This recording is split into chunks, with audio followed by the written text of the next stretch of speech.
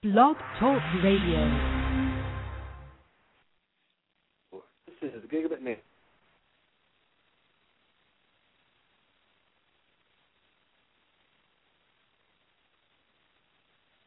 Public, private, and nonprofit organizations tackle important issues in getting broadband everywhere it needs to be. Today is, number one, besides being the last show of the year, I'm going to take a look at one particular community that I have heard about since the beginning of my time being involved with community broadband back in '05. And at that time, Seattle, I think, was one of the few places, especially the few larger cities, that were having serious discussions about having a fiber network throughout the city. And it's been a discussion, it's been in the news off and on, and at one point it looked like it was going to be but just a dream. And then all of a sudden we get the announcement that Seattle has gone into a partnership with Gigabit Squared to, in essence, create some pilot projects exploring gigabit capabilities, and I am assuming, and we will assume no longer because we'll actually ask the question, that this will grow into a much broader broadband endeavor. So today, our guests, we have two guests. There we have Erin Devoto, who is acting CTO for the City of Seattle, and also Ed Lazowska, who is a Bill and Melinda Gates Chair at the Computer Science and Engineering Department at the University of Washington. And the university is a key partner in this venture, as well as Gigabit Squared. And so both of you, Erin and Ed, thank you and welcome to the show. Happy to be here. Thank you. So let's talk about what's the deal. What exactly is the partnership? And then we'll branch off and talk a little bit about the history, how you guys, how the city got to this point, and then what it means for the city. So Erin, we'll start with you, and then Ed, you can describe your role, and then kind of get us to, what exactly has been announced here. Sure, I'd be happy to. So it's a little complicated, and so bear with me a little bit. The University of Washington and City of Seattle have jointly agreed to become part of the GigU consortium that consists of 37 cities and universities across the United States who are interested in promoting fiber-to-the-home deployments. As part of that, Gigabit Squared responded to GigU's RFP, and the University and City of Seattle met with Gigabit Squared and started conversations middle of last year about how we could partner together to move something forward. In the meantime, Gigabit Squared put out an RFP that the city and the university responded to, and in late September, October of this year, Gigabit Squared came to us and said they wanted to partner with the two of us to look at building a demonstration project within the city of Seattle. So the particulars of the project are that the city has had legislation passed last summer that allows us to lease our excess fiber and across the city, and that has allowed us to begin conversations with people like Gigabit Squared and other firms. Gigabit Squared came to us and said, what would you propose? And here are some criteria. And so the university and the city came back to Gigabit Squared and said, here's some ideas for you. So the proposal and what Gigabit Squared intends to do is to look at targeted areas in the city of Seattle where the criteria is that there's density, there's fiber in the air, and they want to serve communities that do not have choices for internet service, and they propose to set up several different services as they go forward in the next 24 months. But their goal is to provide fiber to the home to over 100,000 population, and that equates to about 50,000 households within the city of Seattle. If there's enough demand, they would like to expand that everywhere in Seattle. Talk a little bit about your role. If I ask the obvious question, what is a chair? In reference to the foundation, and then what was your role in the process, getting us to this point? Well, let me talk about the university's role rather than, or in addition to my personal role. I think the University of Washington has been a partner with the city of Seattle going back literally decades in telecommunications. So, as an example, very early on, there was a fiber sharing agreement and also a pole ordinance. And I'll get the legal details totally wrong, but to first approximation, the fiber sharing agreement allowed the city and the county and the university to share fiber assets where appropriate. And the pole ordinance allowed organizations, governmental organizations, such as the university, which is a public university, and the city to have fiber pulled at marginal cost when telecommunications companies were up the poles anywhere, is the way to think about it, okay? And the result of that has been a really robust fiber infrastructure that the city and the university and the county have access to. And these assets are really important. They're important to the University of Washington because while we have a campus, close to half of our buildings aren't on the campus, and some of them are 100 miles away. And having reliable, high-performance, cost-effective access to them is critically important. So this partnership really goes back a very long way. At the same time, we could talk more about this later, but UW's been involved in all of the phases of bringing advanced research and education broadband to the Pacific Northwest. That dates back to bringing ARPANET here in 1980. I arrived in 1977, and in 1980 we wrote a major federal research grant that brought ARPANET, the precursor of the Internet, here at a time when there were fewer than 200 computers on the global communication network. There, of course, are more than 1 billion today.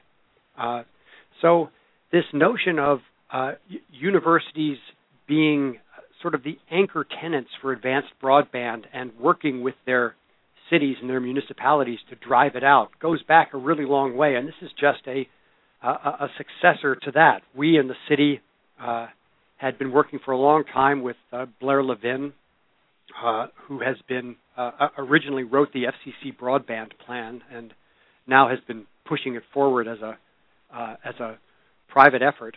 And so the role here was helping to work as a partner and bring the partners together to try and deploy more advanced broadband in the city of Seattle.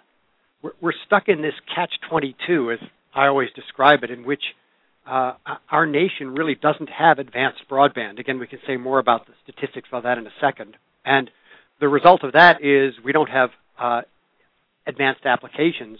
And the result of that is we don't have customers for advanced broadband, and that's then used as an excuse for not deploying broadband. But constantly pushing forward from 56K modems to the sort of internet access we have today at tens of megabits to the future, this is essential to the economic vitality of the city of Seattle and King County and the state of Washington and the whole nation. And the tragedy is that our nation invented all of this stuff, and we are miles away today from being the world leader. We've been run over by all sorts of other nations, and we've got to correct that. And this is a step in that direction to sort of break out of this circular catch-22 in which everybody has an excuse for not doing what, as a region and a nation, we need to do.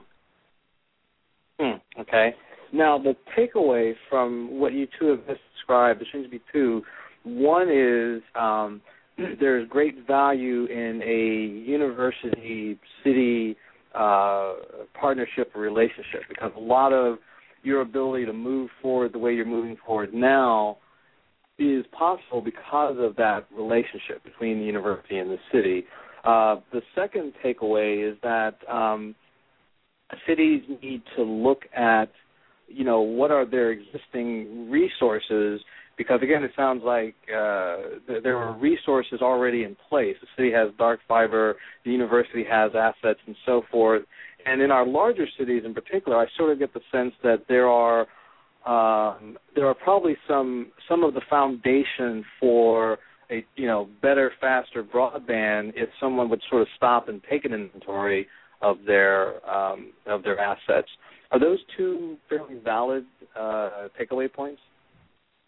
Well, I would add that yes, they are very valid takeaway points. I think that what makes Seattle and the University of Washington a little bit more unique than some other larger cities is that we have invested in fiber since 1996, and there are 17 partners in that partnership along with the university. And so we do have some assets available that other cities may not have. We also have the University of Washington, and Ed can speak to this a lot better than I can, but the University of Washington is known worldwide as a health education institution, and their medical system and medical teaching facilities are, I think, some of the best in the world. And one of the things that, as Ed mentioned, this project will rely on is the ability to innovate applications along with just delivering the infrastructure. And so that's why the partnership with the University of Washington is so critical, because as we look forward, we don't even know how big this can be until we actually get some of it implemented. Mm-hmm. Did I characterize that correct, Ed?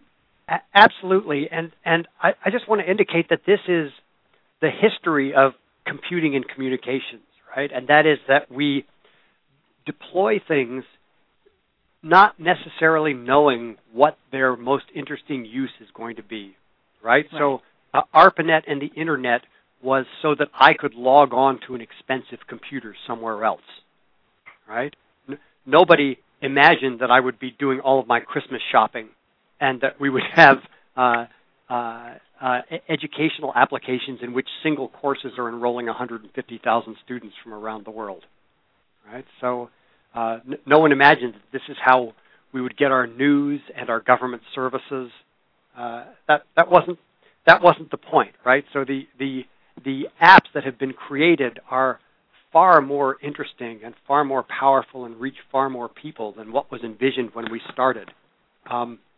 My own experience when I was an undergraduate, God help me, 40 years ago, the faculty member for whom I was working was making profligate use of computing resources. We were essentially using a building-sized university computing center as a personal computer between midnight and 6 a.m.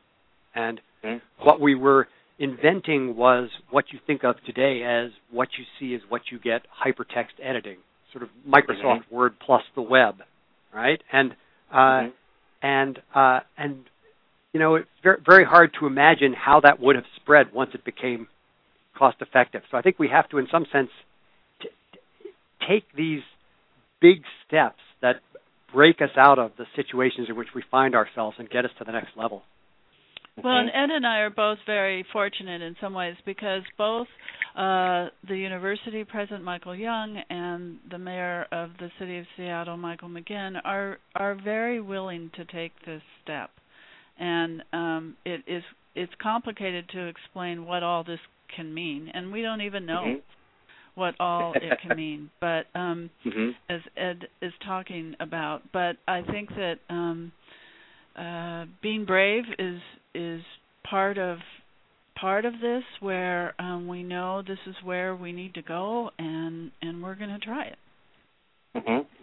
Now, with the nature of the project itself, there are 12 neighborhoods involved. Are these, in fact, multiple pilots as opposed to, say, one single pilot, but they're going to try different things in each of those neighborhoods? Is that a correct characterization? Well, I don't think this has totally been settled yet. But what Gigabit Squared asked everybody to do when we responded to their request is to let them know how we think they could implement the numbers of connections based on, as I mentioned, density and low-cost deployment. So we took a stab at it and suggested 12 targeted neighborhoods based on density and where they are and the ability to access fiber on poles, et cetera, et cetera. Now, when Gigabit Squared starts their engineering here in January, they will take a look at that, and things could change. But basically, there were criteria that had been set by Gigabit Squared that we tried to meet in our proposal, and it's one of the reasons we were selected. So, but once they get their engineering underway, things could change. Right. I do want to indicate that these are heterogeneous areas and neighborhoods of the city. So I would expect that the nature of use and the nature of the applications will be considerably different depending on the particular neighborhood. That doesn't make them different trials or different experiments, but it does say that we've got different people and different businesses in these 12 different areas of the city. So it's a great cross-section. It's by no means entirely people who can afford to pay lots of money for high-access broadband. It's very heterogeneous. Yes. Right. And the benefit of that being that you will get to see different types of potential applications or actual applications that evolve from all of this, which is going to be a good thing. Will there be a mix of businesses in those neighborhoods as well that'll be, part of this exercise? Yes, there will. And in addition to that, what Gigabit Squared is proposing to do is to also set up very high-speed Wi-Fi clouds, if you will, by accessing 38 publicly owned buildings across the city. And that will allow them at the same time that they are implementing fiber to the home, that will also allow them to set up point-to-point networks that would be accessible to businesses and multifamily dwellings. Mm-hmm. And that's, of course, another asset that the city and the university have. We've got real estate, and we can make that available for Wi-Fi points of presence, just like there is fiber that can be leased. It's important to emphasize that while there are city assets being provided here, there are not city funds being expended, and the fiber, as I understand, Erin, will be leased. But the important thing is that we view this not as an opportunity to make scads of money by holding up the telecom company, but rather as an opportunity to drive economic development and drive the capability of our citizens and businesses, which will pay back in the long term. So I think it really is a long-term view here in which the city and the university are making assets available at, I'm going to say at cost or something like that, but the goal is not to make a bunch of money. The goal is to position us for the future, which is where we need to be. And this brings up a question the folks in Seattle via a column that I wrote, which is, is the city, in this case, the university, going to own the business of broadband? And what I mean by that is not that the city and the university own the infrastructure, owns a sales process, but they own the process by which the technology is harnessed and used for the good of the various parts of the community. You have digital inclusion issues, you have economic development issues, and so forth. And the purpose behind the question is that, from my opinion, is that even when someone else physically, monetarily owns the infrastructure, the city has to step up, the community has to step up to actually get the job done of making or changes and enhancements that broadband are expected to deliver. How would you guys address that question? Take it away, Erin. Do you want me first, Ed, or do you want me to go ahead, please. Okay. So I think our role here at the city is a facilitator role, and we are very careful not to say to anybody, and there are other firms that we are also talking to as well. We've had a lot of interest since we passed our ordinance that allows us to lease our excess fiber, and we're very careful to be clear about where we want to go, but we don't want to be in the business of telling the business how to run their business. So by that I mean we know eventually we want fiber to every home and business here in Seattle. We know that we want an open architecture. We know that we want low-cost internet services, and we know that we want to create an innovative test bed, if you will, so that applications we don't even know about can be used for healthcare and education. So, we're very open-minded on this, and we're not, as Ed mentioned, we're not putting our money in this, but we are in a facilitator role. Mm-hmm. So Ed, how do you view the idea of that the community needs to, in essence, drive the business of what broadband achieves for their community? Well, it seems exactly right. Again, we don't know what the interesting applications are going to be. We don't know what the demands are going to be. We do know that this needs ultimately to be a sustainable business in which people get the services they need at a price they can afford, and the organizations that provide that are making money. And I think the belief here is that with the sort of coordination and facilitation that Erin talked about, we can push things to a new level. All right, that is, we can push it to a level where greater bandwidth is available in more places for a more reasonable cost, and it will be sustainable at that new state. So the goal here is to inject some coordinated effort and facilitation and get us to a new place that is also sustainable. No, that definitely. But ultimately, people are going to have to be paying for this service, and it's got to be the service that they need and want.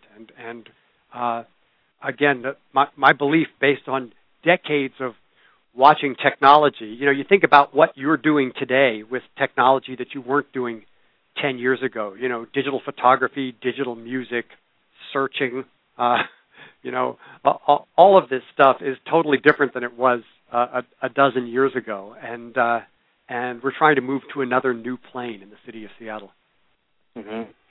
So how have been the initial reviews from the public? And because I sense that didn't know what would have been the summer, there was some gnashing of teeth in certain sectors where people felt like, the city is abandoning its broadband vision. And then here you come back and zap, here we have this partnership, and and then there's now a clear, things are clearly moving forward, and you have a plan. But how has the public reaction been? Has there been a turnaround from the summer? Are people getting on board rapidly? Are they as excited as they are in Kansas City? Well, thank you for bringing that up, Craig, because actually some of the press that we got in the summer was frankly not accurate, and we have never given up on broadband. We did have a some locations where we had piloted Wi-Fi, and in some city parks and in a couple other locations, and we got to a point where we needed to decide whether to reinvest in new equipment or not, and decided that was not really something that we should do, that we should focus back on fiber to the home and businesses. So we've never given up on broadband. I've been with the city in the Department of IT since 2007, and when I came on board, we have been working on this since the early 2000s. So we've never given up, and we continue to not give up. But it isn't easy to do, and I think that if it was, everybody would be doing it. So we're moving in a way that we think may facilitate the private sector being attracted to our city.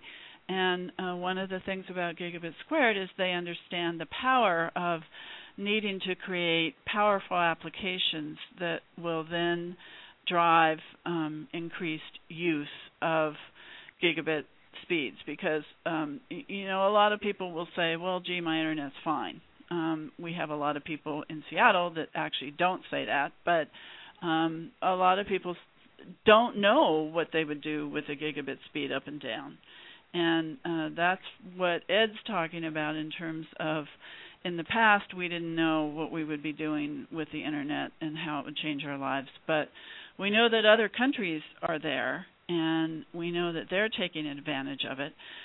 We know that there's a role, I believe, for fiber installations to play a big role in how healthcare services are delivered in the future. And so we're very optimistic that this is a game changer for the city of Seattle. If Gigabit Squared has to go out and raise capital, they have to do a lot of engineering, but we're there willing to facilitate all of this. There are two extremes of how to do this, and I think what we've arrived at is a reasonable middle ground. One extreme is the city builds and owns the infrastructure. There's an even better. Or the university could, right, Ed? Or the university could, yeah. All right. I mean, there's even a better extreme, which is Santa Claus does it. That's what Kansas City does. Okay. And unfortunately, Santa Claus was only making one stop. Okay. At the other extreme, you can rely 100% on the private sector, and I think honestly, in this nation, that has not worked. And the middle ground is a partnership in which everybody provides certain assets, and you try and do it together. And that's what the mayor and Erin and her folks have led us in doing here. It's really, I think, quite remarkable, and it has lots of potential. I do want to emphasize, and again, your listeners are probably fully aware of this, where the U.S. stands in broadband. And, Seattle is not much better and not much worse than the rest of the nation. Again, we did invent this stuff. If you scroll back, the ARPANET and its transition to the Internet and the commercialization of the Internet is just one of the great successes of government and academia and the private sector working together to change the world. But these days, here's just one statistic. If you look at the 34 OECD nations, these are the sort of economically vibrant nations in the world, we rank 5th from last, 29th, in the average advertised broadband download speed. And that is we're a factor of 6 slower than the top nations. Right? So that's just one statistic. I could give you another half dozen, but other nations are way ahead of the United States today. And so the issue here is not Seattle trying to catch up with the...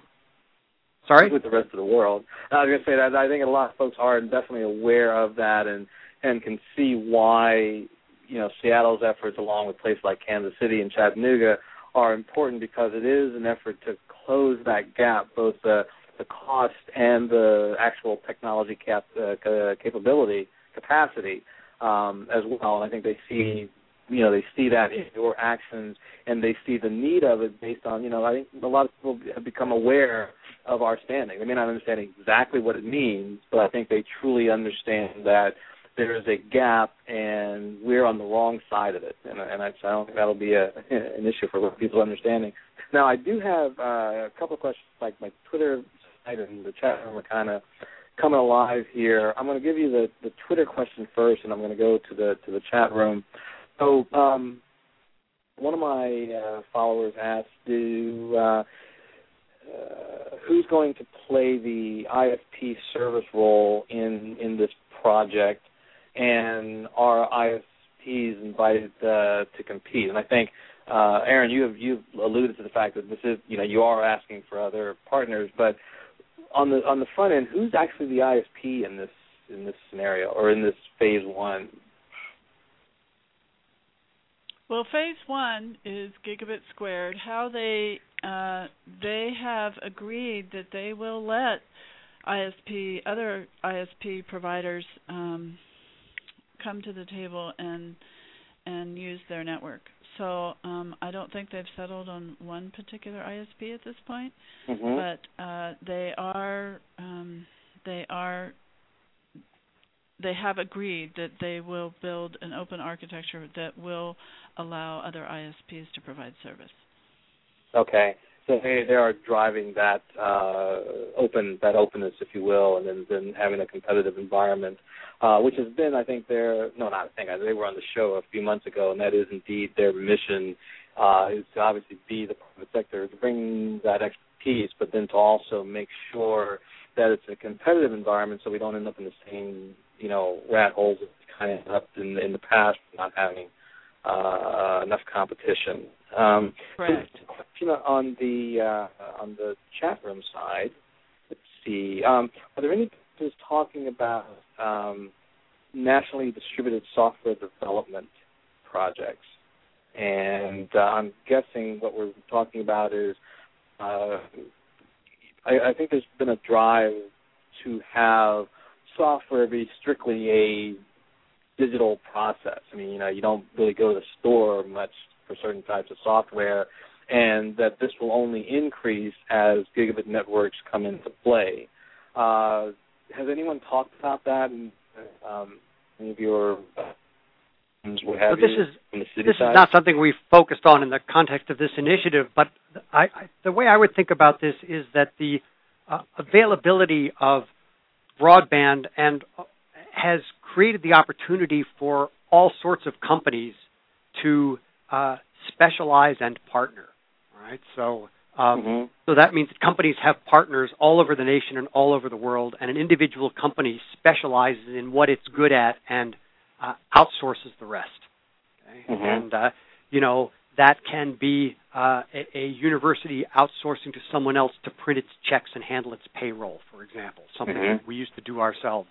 And it's broadband. That's an example of something that broadband makes possible. Now, there are all kinds of new models of software development that are highly distributed, and you see companies that have private networks with R&D facilities all over the world working together, moving forward 7x24. And you can imagine that that's an example of something that's going to become much more common once we have better access to this kind of broadband. Erin has focused on healthcare. I've mentioned education, home energy monitoring, and the smart grid is another example of this sort of distributed capability that's going to become really widespread once everybody has access to the bandwidth needed to do it. Live-at-home applications. Suppose everybody had continuous, essentially 3D virtual reality style communication with their loved ones wherever they happen to be. There's nothing technologically infeasible about that. We just don't have the infrastructure to support it. So I think that distributed software development teams, if that's what the question was about, is an example of something that we're going to see once this becomes much more common. Right, because there is a sort of a two-part or a two-step dance that has to happen. I mean, it's one thing that you have the gig network there, and there are people there who can develop in that environment and develop for software distribution and so forth. But you're going to need a lot more cities like Kansas City and Santa Monica and Chattanooga, because you're going to need an audience. I mean, you're going to need a bigger market than just Seattle for these folks to develop and feel like what they're developing is going to have buyers, basically. Yeah, well, again, that's the catch-22, right? Lacking bandwidth, you lack applications, so you lack customers.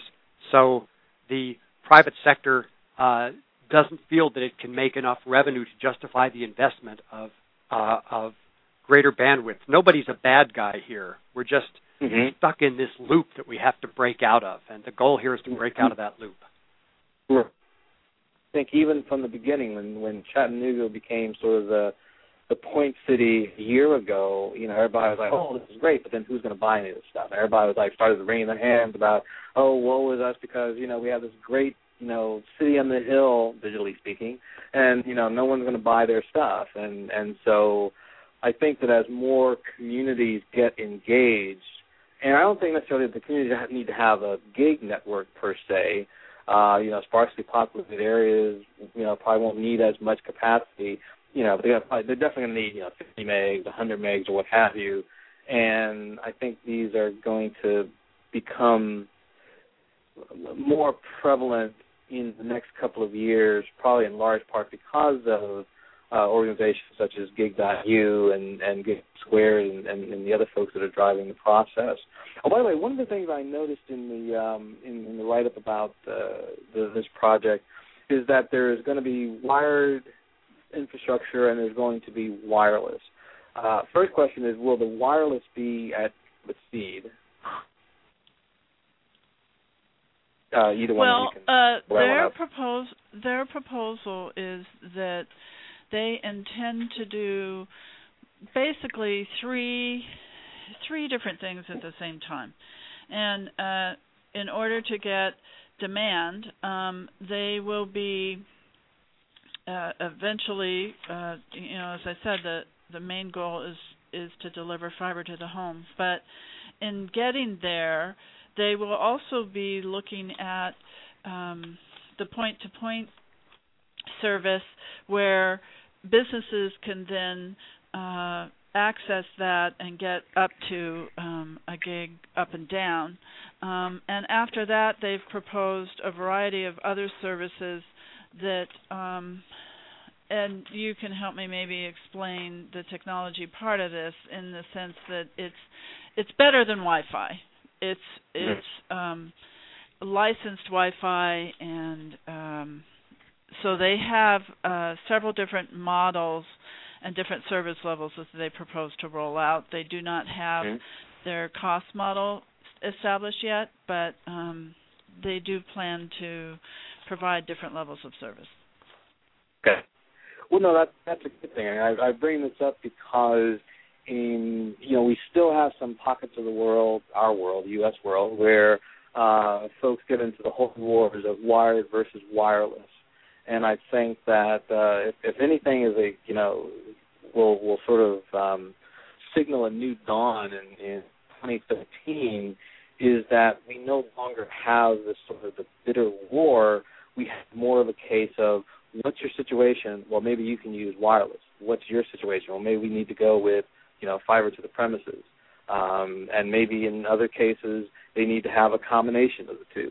And, we need to, I don't know if you have seen this in Seattle. I mean, because what was the interesting thing about Seattle to me was in 2005, like when I first started paying attention to the issue, Seattle was actually quoted a bit or referenced a bit when people would make comparisons between the cost of building a wireless network when cities were all gaga over doing municipal wireless networks versus the wired, right? And so it was a case of, well, we can, if your city maybe it would cost, maybe $25 million to have wireless all over Seattle, I think was how they were doing the benchmark. I mean, it wasn't scientific by any means, but they would talk about it in that context. Well, then if you wanted to go to fiber, it would be $250 million, right? Like that's 10 times the cost, and I don't think those costs are really in line anymore. I mean, I don't know if maybe Ed might have a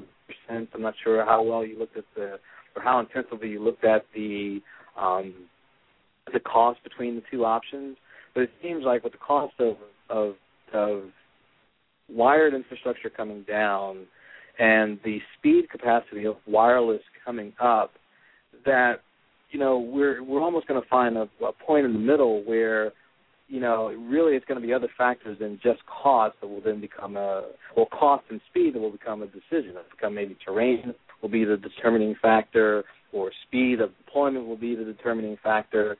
But it seems like we're we're moving away from some of those extremes of 6-7 years ago. Right. Fair? I mean, I think broadband does not imply either wired or wireless, right?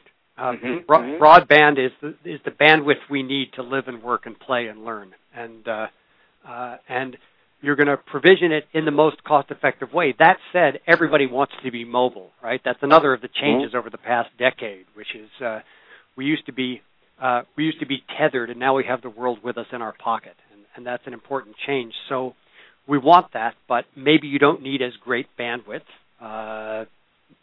Maybe there are areas where you can get extremely high bandwidth broadband wireless less expensively than you can get wired. Just on the university campus here, we have a set of buildings with so much asbestos in them that providing wired connectivity is going to be a problem. So wireless is the way to go. We got lots of hills and lots of lakes, and they may change the dynamic. So I think you're exactly right.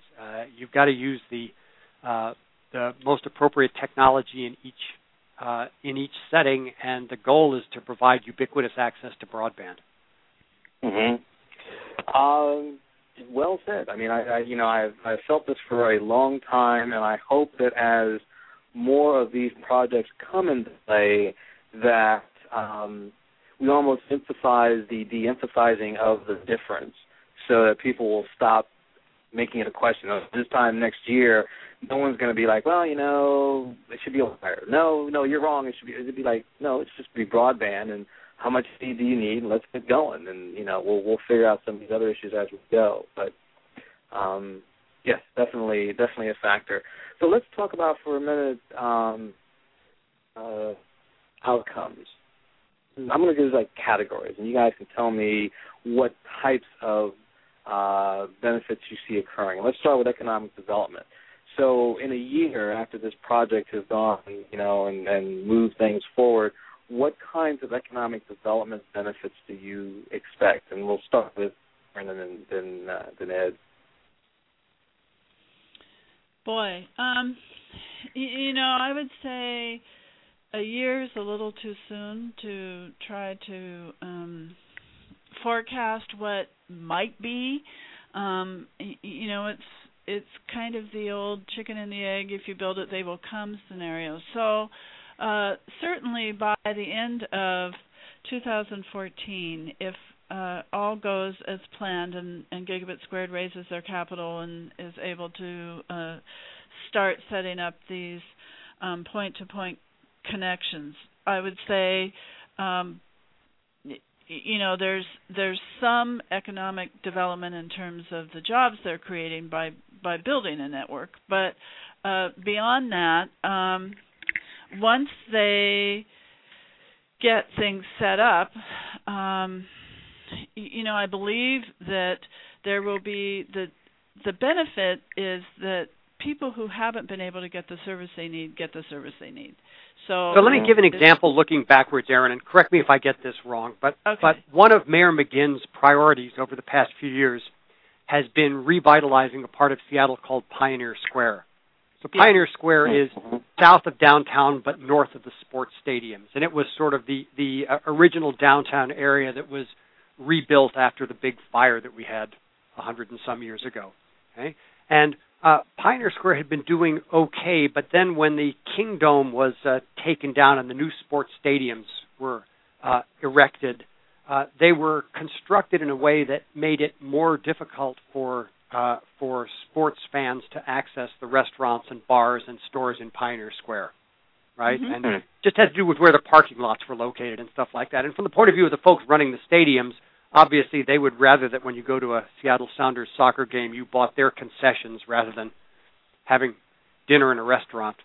So you can understand why this happened, all right? But the result was that Pioneer Square started falling into decay. So an example of something that the mayor tried to do, because this is a key part of the city's heritage, and it was really decaying. So revitalize it by getting some tech businesses to locate there. There was not adequate broadband available for those businesses, all right? So so the mayor worked with, in this case, Comcast to launch an initiative that deployed far greater broadband capability in the Pioneer Square area, and now you see all kinds of startups and tech companies locating there.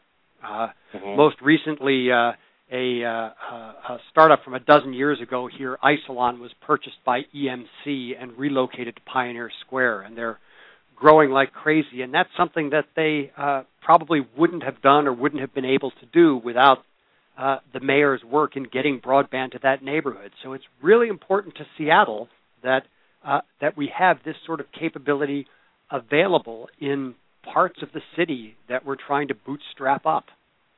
That's a good example, and I think, Ed, you're absolutely correct. And what we did in Pioneer Square was basically we created legislation and the legislation isn't the important part of it, but basically, in essence, we got permission to lease our excess conduit in that area. And because it is a historic area, it's very expensive to build down there, which keeps a lot of providers out. And so by making this available, Comcast took us up on it, and an additional 50 businesses had better access than they had before. So, we keep poking at it, and that was the ability to lease excess conduit. Now we have the ability to lease excess fiber.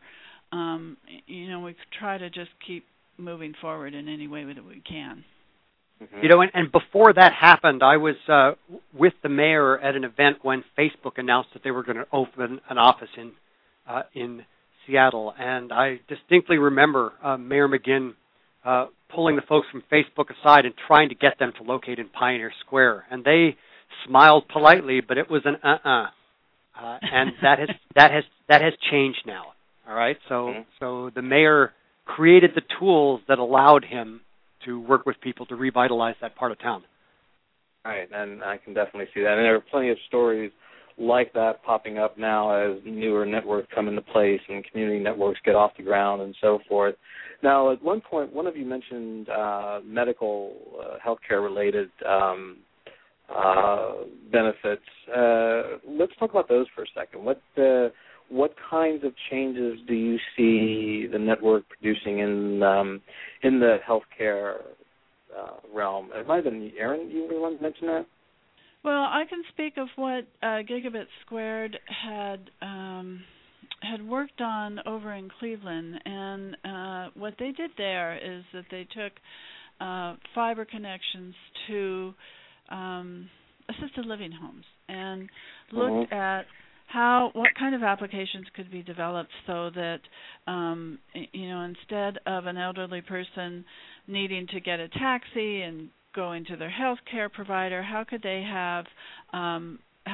telecommute with their doctor? How could they send their records back and forth? How could they do things without having to leave the building? And that's one example that Gigabit Squared has actually been involved with in terms of creating some really special applications that, if you have the infrastructure built, allow healthcare providers to provide healthcare in a different way and a less expensive way than they have in the past. And I'm sure, Ed, you can speak to a myriad of things that University of Washington is doing. Well, UW has telemedicine clinics all over a 5-state region. We are the tertiary care facility and provide medical residence through Montana and Idaho and Wyoming, Alaska, as well as the state of Washington. And, you need those same telemedicine capabilities in King County and in the city of Seattle in certain cases, right? We have a far-flung regional clinic network, and in many cases, those have been provisioned by fiber that we ourselves have acquired over a period of many years, but our ability to deploy clinics in other neighborhoods and areas is sometimes limited by the availability of broadband. Additionally, though, there are things, for example, that I alluded to earlier related to the live-at-home capabilities of individuals. If you have an aging parent in some other part of the city or some other city, you'd like to have far more continuous, far higher bandwidth, far more ubiquitous in the home interaction with them than you have today. You'd like to know what's going on. You'd like to have perhaps video connections, secure video connections to every room in their house. This is entirely practical modulo the access to the telecommunications. Interesting. Now, and by the way, there are other things that will happen. This is not a broadband example, but a question I often ask is, how come your automobile is so much better instrumented than your body? Right? If you have an automobile purchased in the past 10 years, you bring it into the dealership, and they jack a computer under the dash or under the hood and read out the last 6 months of performance data and ideally identify the problem and fix it. And when you go in to see your physician, she basically says, "Where does it hurt?" Right, and, right. And this is going to change, right? So the availability of this sort of personal data is going to change our health and change the way we approach maintaining our health. And again, that data does no good if it just sits on the device or probably sits in your home PC. It needs to get to your primary care physician. If we can just get past all the HIPAA regulation madness there, we'll probably be able to work something out there in that regard. Well, a lot of things are going to have to change. Again, this is a computing story and not a bandwidth story, but we're moving towards a generation of specialized drugs. Today, we produce large quantities of a small number of drugs, and in the future, we're going to do this genotype-phenotype correlation, and we're going to be producing small quantities of large numbers of drugs that are tailored to individuals, and that's going to cause dramatic changes in the drug approval process, for example. Right? So a bunch of stuff has to change and will change, and the result is going to be better health and really bringing us together in all sorts of ways. Cool. We've got about, we've got about 8 minutes left. Let's talk about education for a second. Do you have any hints of new and exciting education applications that will roll out of this initial process? Well, so let me again. There are lots of examples we could give, but I think something that's on everybody's minds these days is these things called MOOCs, massive open online courses, and all of us are doing it. The University of Washington was the first university to actually announce that they're going to grant credit and degrees through entirely online courses. There were a lot of details or TBD, but it's pretty exciting. And I think we're a public university in the state of Washington, and this fits perfectly with our mission. Our goal is not to be educating people all over the world. Our goal is to be educating citizens of the state of Washington who need access to more education than they currently have, and there's no physical place to put them. Right? So now the question is, how do you do that? And, there are aspects of this that can be online without interaction. But, for example, the way these MOOCs really work is they're what's called semi-synchronous. People start the course at the same time, and assignments are due at the same time. And the result is that groups of students, subsets of these hundreds of thousands of students in a particular course, can support one another. Okay, it's peer support, and now the question is, what's the best way to provide that peer support? Is it text chat rooms, right? Or can you utilize higher bandwidth in a way that creates something that's much more like the sort of tutoring that we're used to and that we know to be effective? So, you can imagine that, of course, lots of education can be done at modest bandwidth, but you can also imagine that you can make it far better by creating distributed groups of people who are actively collaborating with one another as if they were in the same place. I just think the opportunities are incredible. This might be our last question. We'll see. Erin, yesterday our show talked about using broadband to improve government operations. Is there a component of that in this initial project? In other words, are you testing or will you be testing ways in which to make the delivery of government services better, faster, more efficient, what have you? Well, it's a great question, and I think that right now our focus has been attracting private sector to the city and trying to get this off the ground. So, to be honest with you, we haven't had those discussions yet, but certainly as we try to move forward with our data.seattle.gov and ways for people to use our data and our mobile applications, we certainly will be having conversations to look at what we can do and what makes sense for us. But to be honest with you, this was a pretty big step to get over here over the last couple of months. So we're not quite there yet. Right. I think what you will find is that in the first days of the year, you're going to probably need a special czar just to handle ideas, because one of the things I've found, that once these networks get going, and all of a sudden someone says, well, if they can do that, well, we can do this, this, and this. And then it has this major exponential, increase. And, in fact, in Oklahoma City and in Chattanooga, they had to stop at one point and create a process for managing ideas, because the idea flow was just getting totally off the chain. And so they said, okay, well, we need a process. We need a process to evaluate, prioritize, and assign, because otherwise we will always either be chasing our tails, or we will have people, in the communities will be frustrated because they're bringing in new ideas and so forth.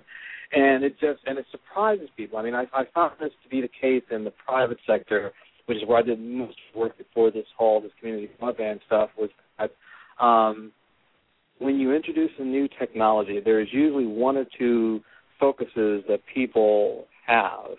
And then the second that it starts to, proliferate within the organization, or in your case, within the community, then the ideas just start to pop. And then as people, start talking to each other, they then start to multiply. And organizations have had the, embarrassment of riches, or being trapped under the weight of the flood of ideas, because they weren't really ready for all of that coming in the door.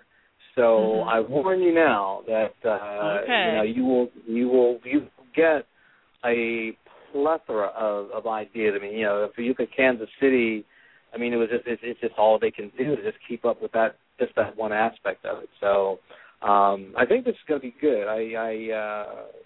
We're going to kind of wind down. So, Craig, this is a really important point, and I just want to emphasize the fact that you need the capability in order to inspire people to have the ideas, right? And part of what the capability does is to democratize the number of people who are capable of having these inspirations. Universities play an important role. Young people are inherently inventive. Facebook is out of a university. Google's out of a university. These things we use all the time, and that speaks to the role of universities, but it also speaks to the importance of enabling innovative, creative people everywhere to contribute. And ubiquitous broadband not only turns everyone into a consumer of ideas and services, but it turns everyone into a potential producer and innovator for ideas and services. And so the goal here is to create an ecosystem in which all sorts of people are coming up with ideas, and as always, 90% of them are going to be losers, but if a few percent of them are the next Facebook and the next Google, then we've really done something special. One other thing I wanted to mention is we've talked a lot about the role that Mayor McGinn has played, and it's been really important. I just want to say hats off to Erin and Stan Wu and their predecessor, Bill Schreier, in the city's broadband office. Blair Levin, we've talked about, after doing the broadband plan at the FCC, he established this Gig.U initiative specifically to run around the country like a Pied Piper and try and bring universities and their cities and telecommunications providers together. And finally, at the University of Washington, Mike Young, the president, and Kelly Trosvig, who runs our information technology organization have just been great partners and have worked incredibly hard to help bring this about. Great. And with that, we're going to have to wrap. Thank you, our guests, Ed and Erin, and also thank our audience for being here. Happy holidays. We'll see you next year. Have a great day. Good to talk to you. Thank you.